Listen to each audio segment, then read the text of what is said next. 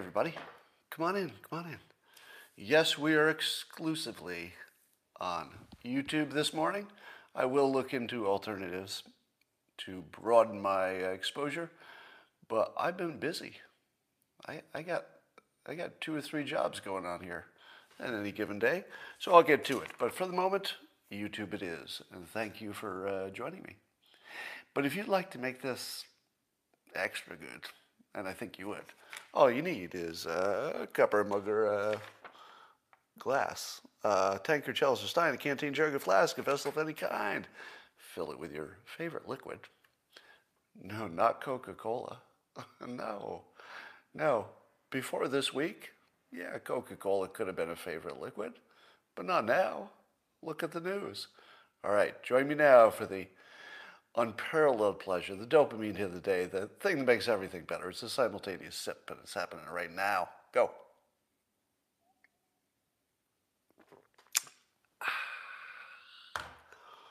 Whoa, that worked, didn't it? Well, I would like to start out by giving some kudos to the Biden administration. I'll bet you hate that, don't you? You know, the trouble with giving presidents credit or blame for anything is that things always slop over, right? So you never really know, was this something that started during the Trump administration and then just slopped over into the Biden administration? So the news is that the FDA just authorized the first COVID-19 tests for repeated, frequent use at home. In other words, cheap, rapid tests at home, no prescription. Now, how big a deal is that? Well, the initial ones will be a little too expensive, so you're going to need rich people to buy them to show a demand. But I'm pretty sure that the market is going to get saturated and the price will come down. So I wouldn't be surprised if it comes down from, I think it's $8 a test, which is too expensive. But people like me would use it, right? People who have some extra cash. I would definitely use a home test that cost $8. I maybe wouldn't do it every day, but I can imagine an $8 home test. I could see me doing it once a week or something like that, or maybe more. But here's the big story here. I don't know if this started during the Trump administration and it just took a long time. You may remember that I've been pushing very hard on the FDA and saying in public a number of times that you had to presume they were corrupt for not having done this sooner. So I'd like to revise my assumption, right? So the assumption was that these rapid home tests were such an obvious thing to be approved. It just didn't seem like there was any argument against it that could be made once you understood it. If you didn't understand the issue, you could make an argument, but as soon as you understood it, all the arguments go away. And I thought the only reason, because of course the FDA would understand it, not like the public, they would actually understand it. So for them not to approve it, I said, somebody's got to be on the take, there's got to be some corruption, there's no other way to explain it. But now that it is approved, we have to add a second hypothesis.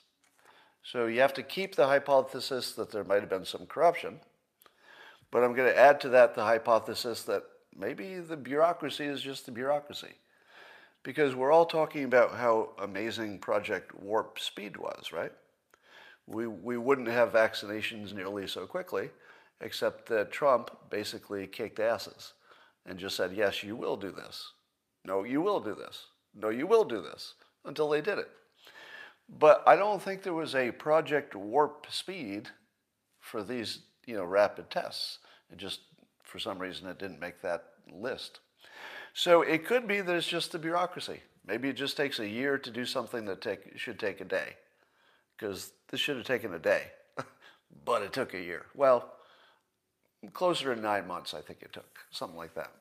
Now, congratulations to Michael Amina. You've seen me tweet him a number of times.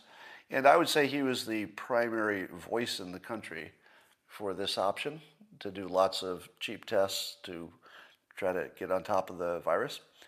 Now, um, I can't say enough good things about what Michael Mina did for the country. One of the strange things about this pandemic, strange in a good way, is that you saw a number of people, and I like to think I'm one of them, who just said, well, what can I do? Right? I can't do everything, but what can I do? So you watched me go through that process in public, right? I said, well, what can I do to help? And I tried to help by doing, largely what I'm doing and calming people down and making sure people understood the situation, the risks and the rewards and stuff. So a lot of people just sort of jumped into the breach, just jumped in and said, what can I do? Michael Mina probably would be the superstar among them, in my opinion, because he took personal risk, personal time, lots of effort. I mean, he was doing media, he was doing articles, he was doing social media. I mean, he pushed as hard as a private citizen could push anything. And I think he got all the way to Congress and was influencing directly. So if I had to guess, and it's hard to tell, but I think Michael Mina made the difference. I think he made the difference. And I am proud to say that I helped boost him in my small social media way, as well as lots of other people. And I feel like this is, to some extent, this is a victory of social media as a form of government. I told you before that our form of government has transmogrified into a smart person in the public who wants to put enough energy into it gets to be in charge. And in a weird way, Michael Mina was a smart citizen with good intentions, put the work into it. It was almost like he was in charge in a practical sense, because I do think he pushed it over the line. I don't know how fast or even if it would have happened otherwise. I'm going to say kudos to the Biden administration for getting that done, but with the caveat that it may have already been in the works. Maybe it just took a long time, so we don't know. So we don't know how much of that was Trump, how much was Biden, but the person in charge by our system, the person who's in the office, gets the credit and also gets the criticism. So Biden gets the credit. He was in office. We know that, here's another thing that looks good, actually, that it looks like the Biden administration will include prominently nuclear energy as part of their recovery package, et cetera, future plans. So the Biden administration is pro-nuclear, it looks like, and may make even more noise about it. So again, kudos to the Biden administration for being on the right side of nuclear energy. I'm not sure that was easy. Was it easy for Biden to be pro-nuclear in a Democrat Party where a big part of the party would be very anti-nuclear? I think it takes some balls. Right? I'm going to give him that one. Right? There's plenty of criticism for the Biden administration, right?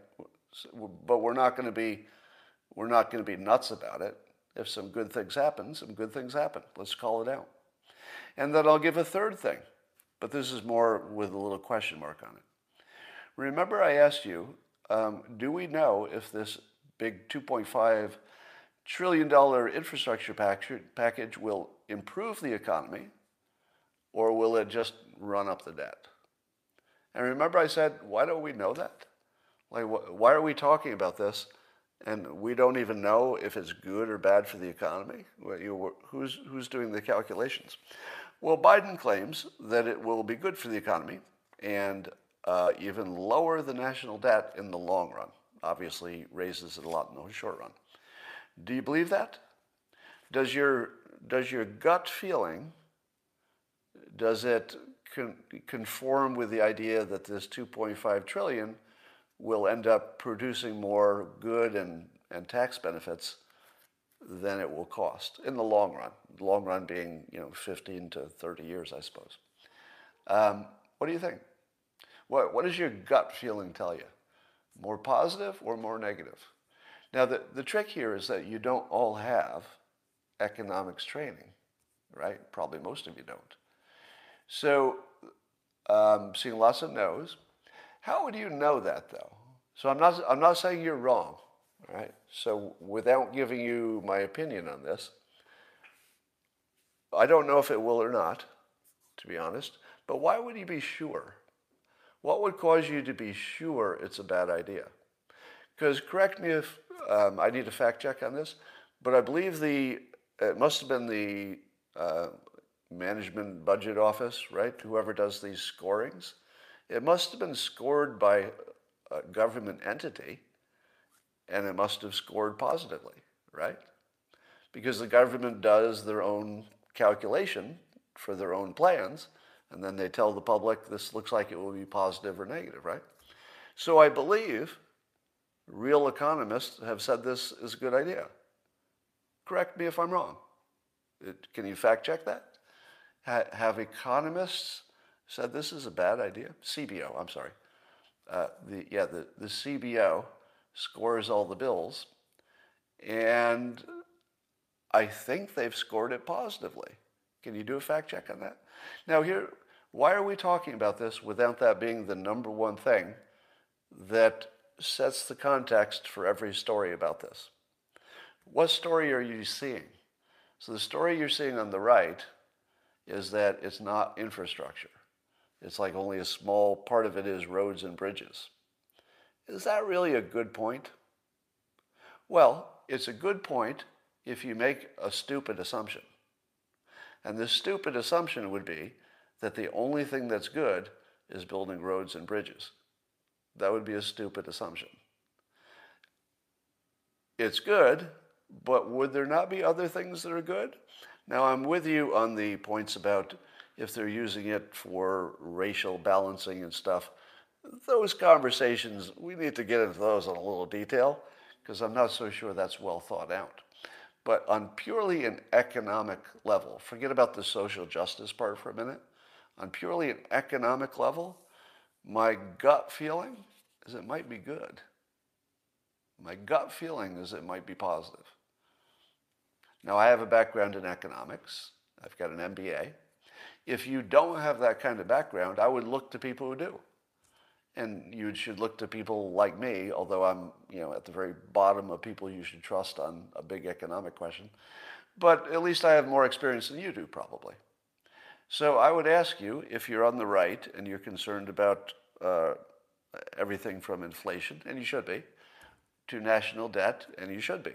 These are all things to be rightly concerned about. Get some advice from economists, which is not to say the economists are right. I'm just saying they might have some perspective that would make you feel more comfortable with this. I have a feeling this is more positive than negative. I just don't know if there's a way to know it, right? And the social justice stuff, I don't think you can look at that as economics exactly. All right. So that's all the good news. Here's a question I asked yesterday. And have you ever noticed that no matter what point you make on social media, somebody will argue with it? Have you ever noticed that? It's like a universal truth, right? You could make a bad point on Twitter, and of course people will say, hey, that's a bad point, and they'll point it out. Or you could make a brilliant, perfectly supported point on Twitter, and what will happen? Exactly the same amount of criticism. Because people really just criticize based on what team they're on, right? They're just going to look for something. But every now and then, and I can't say I can even think of another example, but every now and then, somebody will say something that will just stop the conversation. It'll just shut it down. Like people won't even be able to talk about it. And I managed to do one of those tweets yesterday. And I want you to look at, if you find the tweet, it wouldn't be hard to find in my Twitter feed, watch how the critics just disappeared.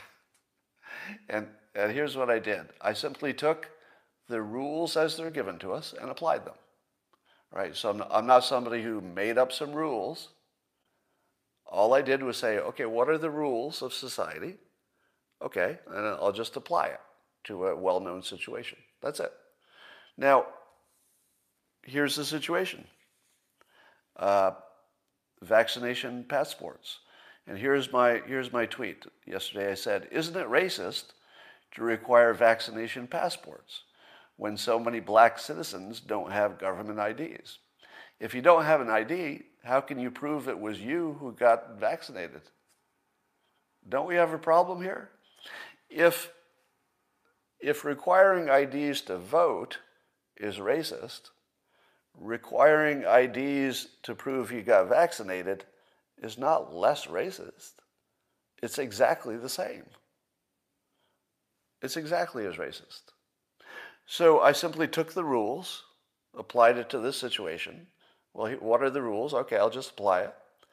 And how much pushback did I get? I think none. I think none. I mean, maybe it's there, but it would probably be in the form of people just insulting me, in general. I don't think anybody criticized the point. I don't think so. And so, that's kind of the end of vaccinations, isn't it? The conservatives would simply have to say it's racist and refuse to participate. That's it. It's over. Everybody who's worried about the passports changing your life and everything, it's kind of over. You just say it's racist and walk away. Now, I don't know if anybody will do that, but if you want it to be over, it'd be as easy as that. Now, I got criticized quite a bit on this vaccination passport thing because I noted that it might help you open the economy faster. And other people said, Scott, you idiot. There's no evidence that it will help you open the economy faster. To which I say, hold on. You're confusing me with somebody who has certainty in uncertain situations. That's not me. I would never enter a situation like this with certainty. That would be the dumbest position. It wouldn't matter what position you took. If you entered it with certainty, that's just dumb, right? So instead, I always go with a systems view. And the systems view looks like this. If there's something you can test and then quickly abandon, if it doesn't work, it's worth testing. That's it. You've heard my whole opinion. So let's say that the government says, we're going to require these vaccination passports for a certain type of business. And then that business ends up failing because so many people resisted it that it was worse than if they'd never implemented that idea at all. To which I say, okay, you tested it. You quickly found out it ruined your business. All you have to do is stop doing it.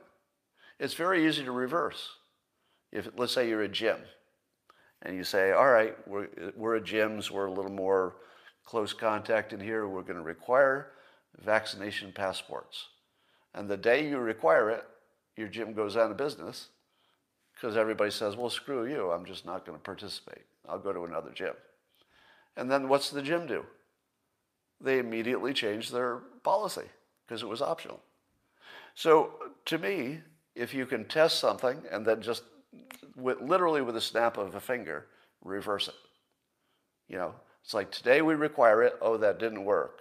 Instead of opening the economy faster, which was the whole point, it actually opened it slower. We tested it. We tried it for 2 weeks. Just made everything worse. It's gone.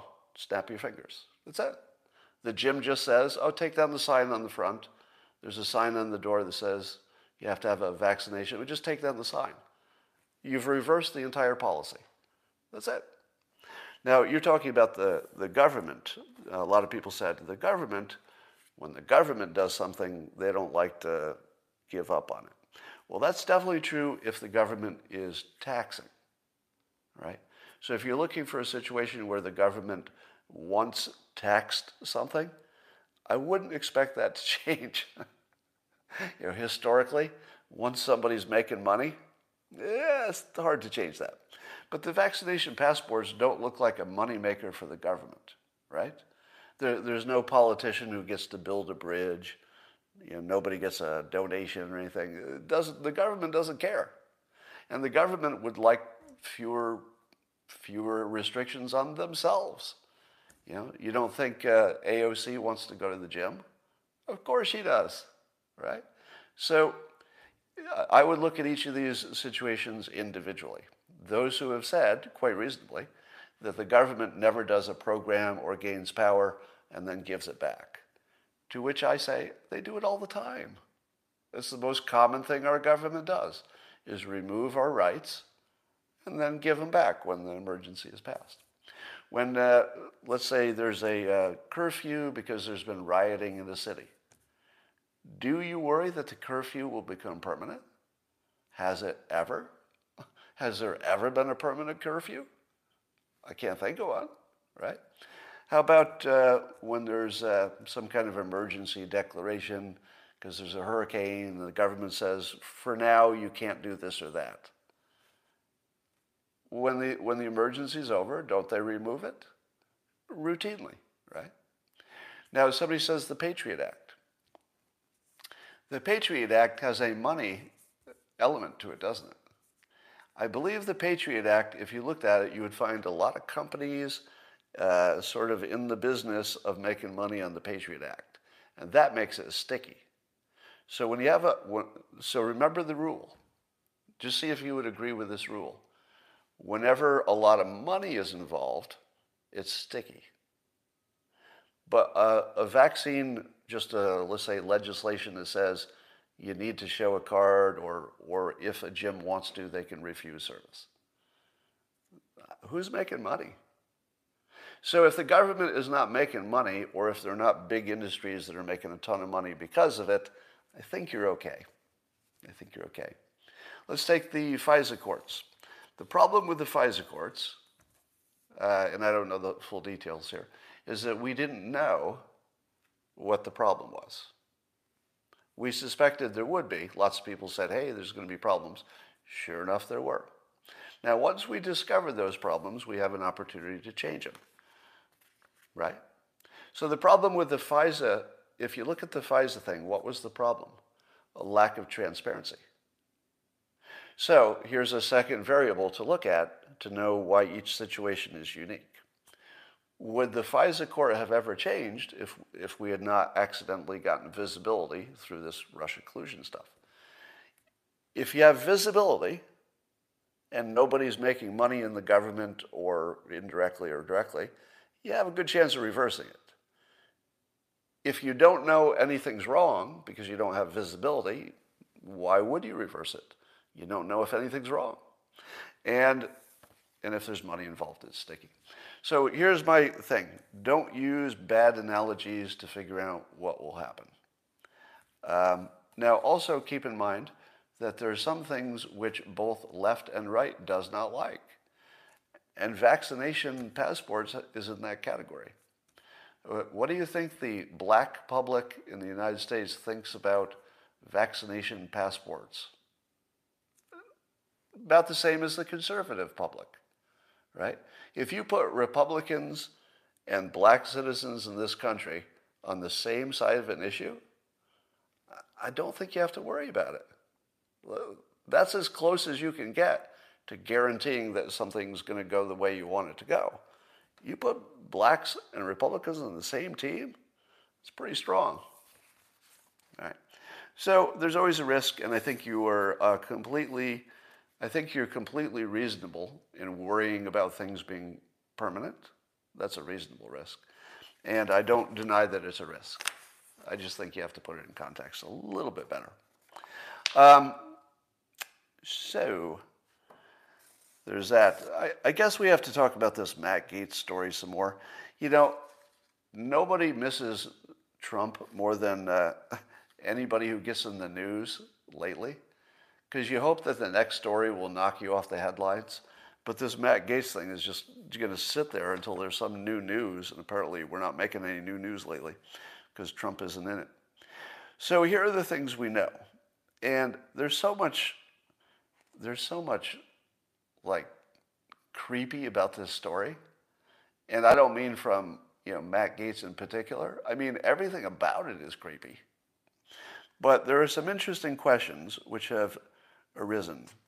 Number one, it seems that Gaetz is certainly being hurt by association. So there's this guy named Greenberg who has far more specific and damning allegations. So the allegations against this Greenberg guy, who Matt Gaetz does know well enough, he spent some time with him, the Greenberg allegations look really, really bad. No doubt about that. The Gaetz allegations are different. And it also would completely explain why Gaetz would be, let's say, a subject as opposed to a target. Because the evidence we have suggests that Matt Gaetz would have information that would be useful to the Greenberg question. So, and I do understand that sometimes, and not rarely, somebody who's a subject can become a target if they find out enough. But that doesn't have to go that way. So at the moment, we don't even know if anybody has any bad, verified information about Matt Gaetz. So we in the public don't know that. But that's a little hidden by the fact that they're doing this guilt by association and, maybe this and maybe that, and it's alleged this and reported that. And there's so much smoke that you can easily imagine that something specific about Matt Gaetz has been said that's illegal. I don't know that's the case. And here's why I don't know, and it's because there's some things about the law that I find confusing. Well,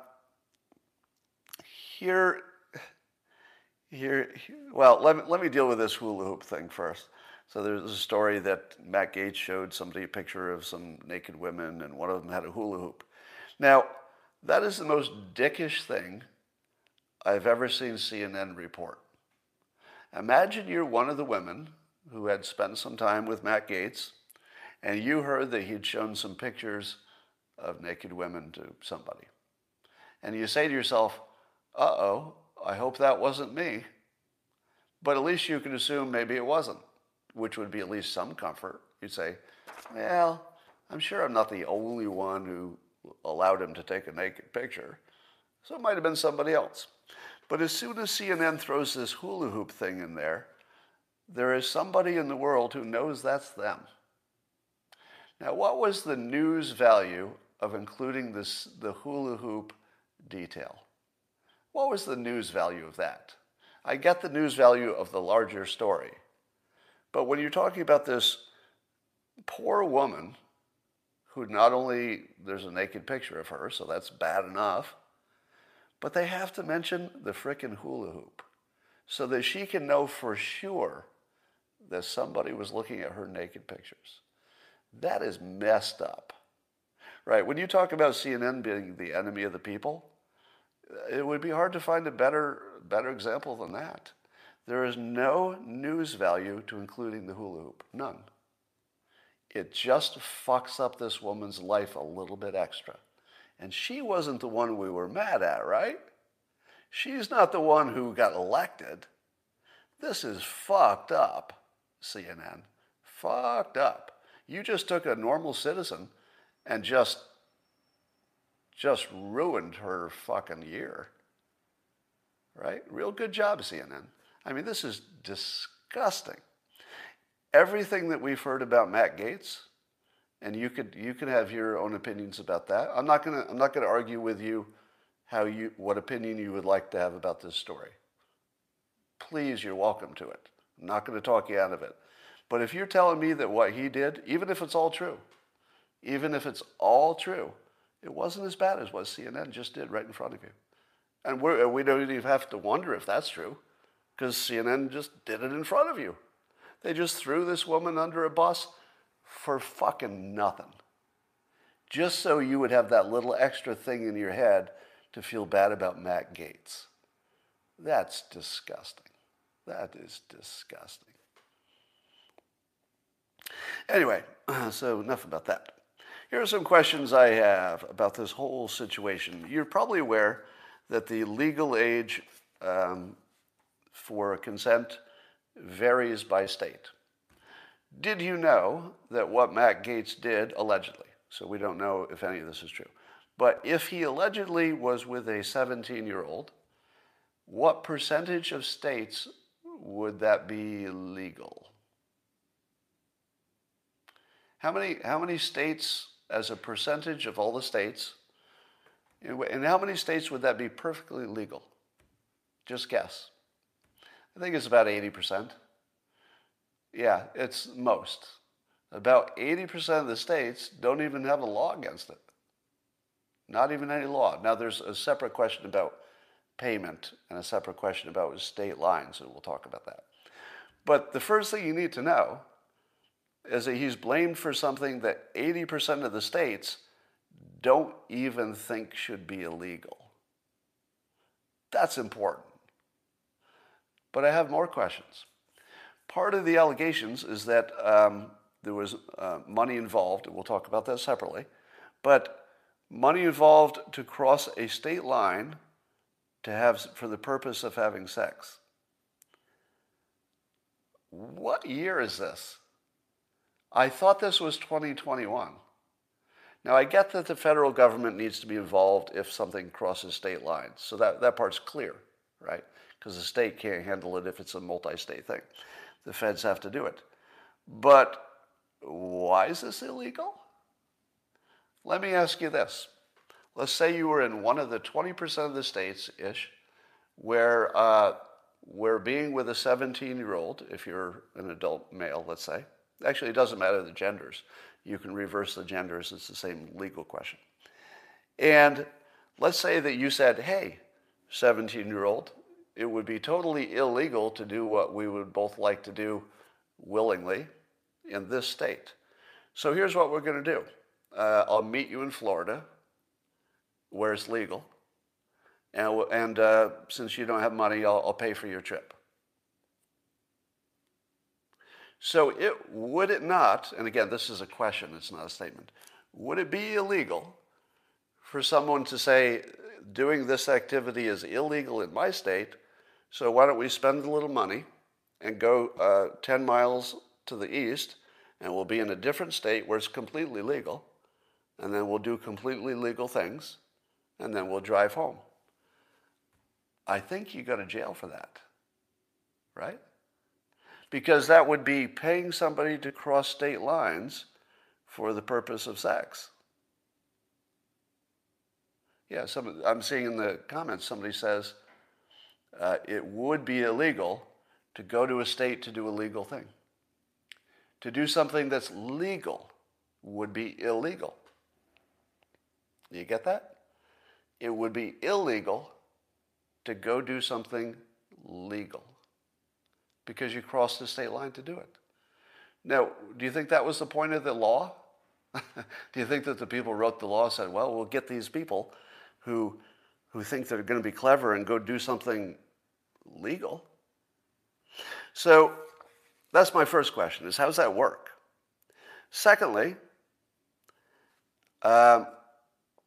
there's the part of the story is that there was one allegedly 17-year-old that Matt Gaetz allegedly had some contact with that would be illegal. Here's my question. The second part of the story is that this Greenberg guy was the one who found her, and that he found her on a website where women advertise, that they will do things for money. Now, do you think that that website that she was on, where she was originally found, in which the whole point of the website is money for sex, that's the whole point of it, do you think that website let an underage person sign up intentionally? Do you think that they did? No. No. At some point, if this person exists, we don't know that yet, but if there's a real 17-year-old, she had to lie about her age to be on the site in the first place. Right? So if she lied about her age to the website, which seems almost guaranteed that had to happen because they wouldn't let her on otherwise, what would that say about both Greenberg and Matt Gaetz? Is it illegal if you don't know? And is it illegal if all the indications are that there's no law broken? Now, I get that, I do understand that ignorance of the law is no excuse, but that's not what this is. This would not be ignorance of the law. This would be ignorance of a fact because somebody lied to you. Somebody lied to him. If that's what happened. We don't know that that's the case. So,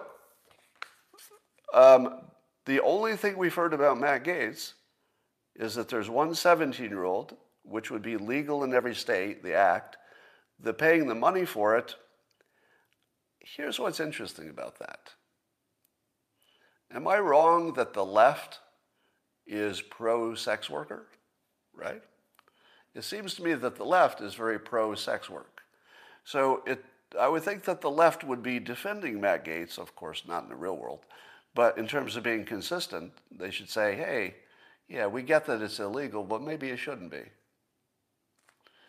Now, the part about this being 17 would, of course, be illegal, right?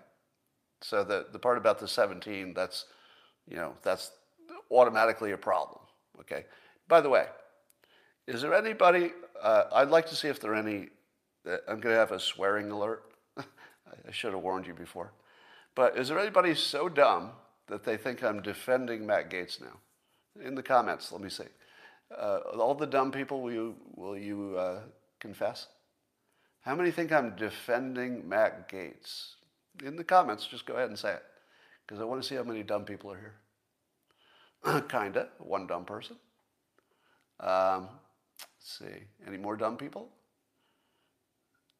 Nope. So a lot of smart people. Okay. Somebody says Florida is 18. Yeah. The point, of course, is just the states are different. No. Are you kidding? No. Okay, good.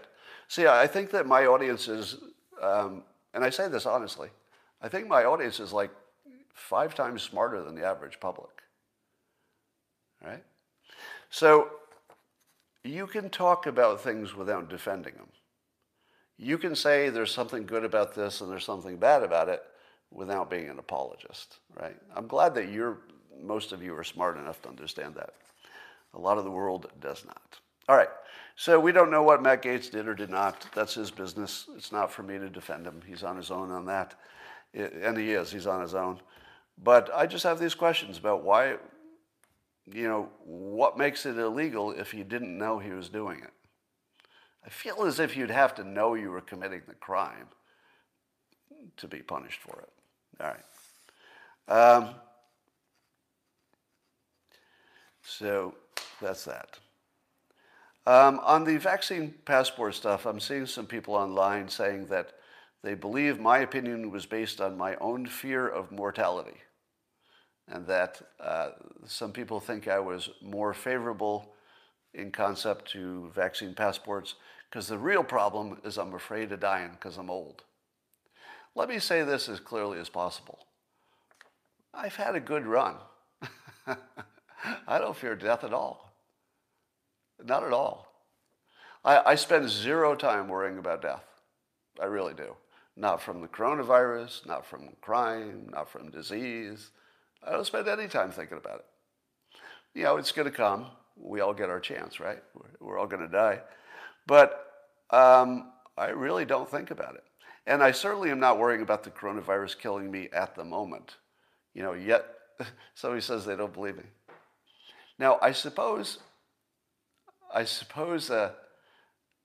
but you do get that my risk of death is so small that being concerned about that particular risk of all the things I could die of in the next years, what are the odds that I would die of coronavirus?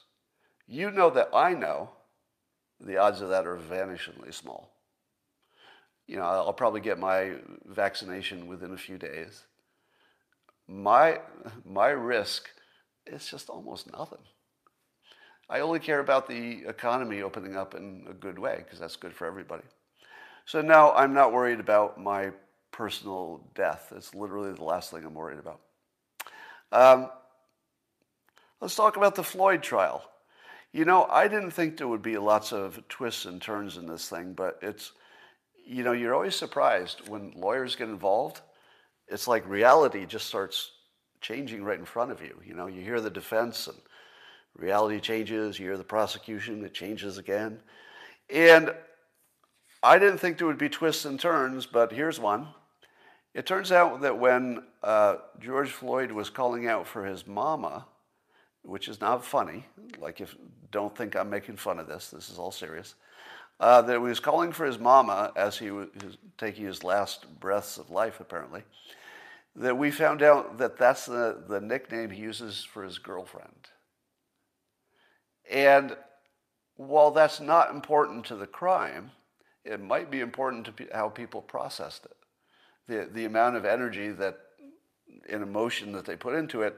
Somebody crying for their mother is different from somebody crying for their girlfriend, right? Now, that doesn't mean he wasn't crying for his mother, because it does seems sort of more likely that would happen, right? Maybe he just likes this word mama. He calls everybody mama. I don't know. But we didn't expect that. Not that this should change. I don't think that'll change the verdict in any way. Now, here's the thing. We talked about what makes something murder. And I would say that there's no chance that Derek Chauvin was intending to murder him. And in fact, the charges don't even include premeditated. But rather, the charges assume that a person in that situation would know they were putting someone else in a situation where the risk of death was high enough that they shouldn't have done it. Like they should have known not to put somebody in that situation. So that's what makes it murder. Okay, you didn't try to kill him, you just put him in a situation you knew could result in that, and you didn't care. So you're sort of a murderer if you did that. Now let's say we accept that as a standard. I'm not arguing for it or against it. I'm just going to ask you this. How would you not apply that to the person who sold him fentanyl? Because here's my point. A drug dealer generally knows that they're selling fentanyl, but the person who buys it might not. Now, I'm going to correct something I said on a tweet. I may have said it out loud too. I said that, and this is what I'm going to correct, but I first said no one knowingly takes fentanyl. Dealers put it in pills they sell as Xanax or bars, as they call them, and in other drugs. Dealers know they're selling it, but buyers don't know they're buying it. They think they're getting some other drug that's safer. Now, under that condition, would that be murder? If the dealer knows they're putting a buyer in a situation where the odds of death are pretty high, and they don't tell them, have they not murdered them should they die of an overdose? I say yes. I say that's murder because they willingly put them in a situation that is likely to die, and the person in that situation didn't choose it. They did not choose to be in the likely to die from fentanyl situation. So, why does law enforcement not arrest the dealer under exactly the same terms? And wouldn't it be interesting if there were two murder trials, one for the police officer, just as we see, and a separate one for the fentanyl dealer under exactly the same terms? Now, I heard somebody say, Scott, you don't prosecute the dealer because there's so many other things involved. The person willingly took the drug, but which I say, they didn't willingly take the drug. They willingly took what they thought was some other drug, right?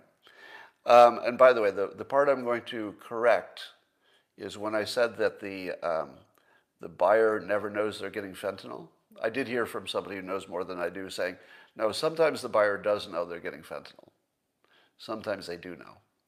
I think that is more typical when it's not a pill. If you're buying a pill, it's usually counterfeited to look like something else, like a Xanax, for example. So in those cases, I don't think that people know they're buying fentanyl. That's probably what killed my stepson. He had fentanyl in him. He would never, in fact, he told me a week earlier, and he would never touch something that had fentanyl in it. He knew that. He knew it cold, and a week later he was dead from it. Because he didn't know what was in it, I guess. I don't know that for sure. But that's the fair assumption. But there are people who are addicts who do know what they're getting, but they also tend to be operating at a higher level, and they're going to be a little more careful with it because they know they have something deadly. Now, I don't know what the stats are, but my guess is that the people who know they're buying something deadly probably treat it like it's deadly and may not have as many ODs as someone who didn't even know they had it, because they're not trying to protect themselves. I'll give you a specific example. I was told once that what kills fentanyl people, if they overdose and pass out, is their head goes down and they cut off their own air supply without waking up, because their head drops down. And so my understanding is if you're an experienced addict and you know you have fentanyl, you make sure that you're sitting in a chair with your head back when you fall asleep. The odds of dying in that position are way less. This is what I've been told, and I'm not 100% confident about this. And that there might be some stats that show that if you know you have fentanyl, you're much less likely to die from it. Don't know that's true, but I would look for that stat. Anyway, I would say this. We don't prosecute the gun manufacturer if somebody buys a gun and shoots somebody, because we say those are different things. It's legal to make a gun, it's not legal to shoot somebody, so it's the shooter that matters. In this fentanyl case, the fentanyl dealer was the last person in the chain. It's like firing the gun. The fentanyl dealer is more like the person who pulled the trigger, because they're the last person that gave you the bullet, and the bullet being the fentanyl. All right. Here's another question that I have. If you're on two knees, let's say one knee is on the ground and one knee is on somebody's neck, can you transfer your weight such that your knee that's on the ground is absorbing most of the weight and your knee that's on the suspect is less? Just enough to make sure he doesn't jump up, but far less than it would be to kill him. And I was looking at the most famous photo of Shaven on the back of on Floyd. Take a look at all the photos, and I don't know if this will be in the defense, so it's just a question. If you look at the photos, you'll see that Shaven is not directly upright on his knees. You'll see that he's cheating to one side. He's actually leaning.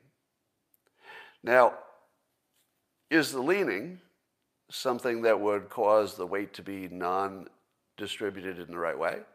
Does the leaning show that he's putting most of his weight on Floyd, which would be the worst thing? Or does the way he leans suggest that maybe he's intentionally, not putting maximum force there? You can't tell exactly. But here's a test I would do if I were the defense. I would take a weighing device, some kind of a scale that you put weight on and it measures. And the scale, let's say the scale is about this tall, about similar to a neck. And I would say, client, Derek Shaven, put one knee on the ground in front of the jury and put one knee on the scale. Now push down on the scale, and it would show 100 pounds of weight or whatever he weighs, half of it, and it wouldn't be 100 pounds, right? And then they would say, okay, now put most of your weight on the floor, and let's see what the scale says. And then Derek would just do this. You basically wouldn't even be able to tell, and you would see that the scale goes from 5 pounds of pressure to nothing or whatever. So I feel as if you're arguing reasonable doubt, Chauvin weighs about, somebody says maybe 150 or so. Yeah, he looks it. I would think that if you're arguing reasonable doubt, you would have to know how much pressure each knee was putting down, and that there's no way to know. If the coroner didn't find any damage to the neck, and visually you can't tell, Because remember, the defense has to defend against the videos and the photos. So people think they're seeing something that they know what they're seeing on the video and the photos. All you have to do is say, look at my client. He's right in front of you. Can you tell what pressure he's putting on the scale just by looking at him? No, you can't tell. And once you can't tell it in live in person, you would understand that you also couldn't tell when you saw the video. So if the defense proves that the fentanyl was enough that it could have killed him, I just don't see how anybody's going to get convicted for murder. Might be some other lesser charge, I guess. All right, is there anything else happening? I'm going to look at your comments for a moment.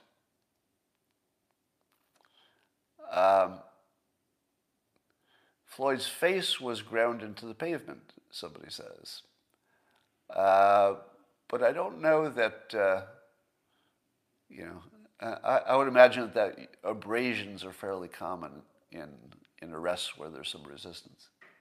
I don't know that that's the big problem. Somebody's saying that Floyd had 3 times the amount it would take to overdose. Here's my question. There was some suggestion or allegation that Floyd may have taken some pills when he got stopped so that they wouldn't be discovered. That's the assumption. Now, I don't think that's been demonstrated, right? Somebody can tell me, has the trial presented any evidence that he took any pills when he got stopped? Because even if he did, I don't know that they would work that quickly. I don't think they would kill him in 9 minutes, would they? Even if it was too much fentanyl, would it happen that quickly? All right, I don't know.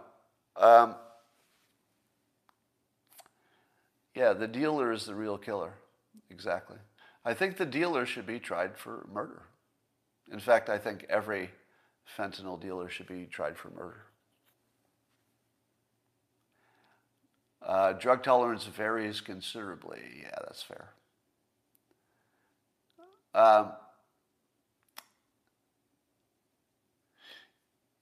We know he was high before the stop.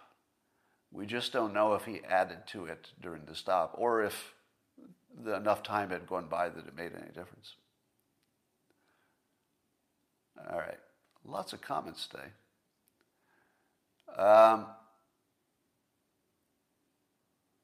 Okay, that's all I got for now. I will talk to you tomorrow. I added some more micro lessons to the Locals platform, if anybody would like to subscribe there. Yesterday's lesson was how to tell a good story.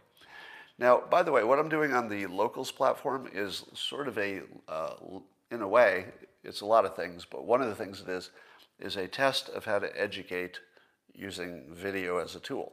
And I'm trying things while educating my followers in a bunch of micro lessons that are designed to be specifically very useful in your life, right? So very practical stuff. And I'm going to give you a preview of how that's going. Number one, keeping them really short seems to be really important. It also makes them easily searchable, and then you can go back, etc. The other thing is what online teaching usually gets wrong is they just take a regular teacher and say, okay, do what you were doing before, but just do it in front of a camera. Bad idea. And even if you take, say, an Ivy League instructor and say, well, this person's teaching at Stanford or Harvard, they must be one of the best people there is. Not necessarily. They could be good at publishing, right? Because that's how you keep your job, publish a lot of papers. So I'm going to say something deeply immodest, and I do it for the point of making the point, right? If I don't do that, I can't make the point. And the point is this. I'm unusually good at explaining things. Probably world class, I would guess. And it has a lot to do with the fact that's what I do for my job, right? I simplify to make a comic. I simplify for books. I explain things in public. So I'm kind of a 30-year experienced explainer. People like me are kind of rare, but you only need a few per topic. and you've got all the topics, right? So if you found somebody who is one of the best explainers and put them on video, you're not going to get the same outcome as somebody who just got a good job at a good university being an instructor.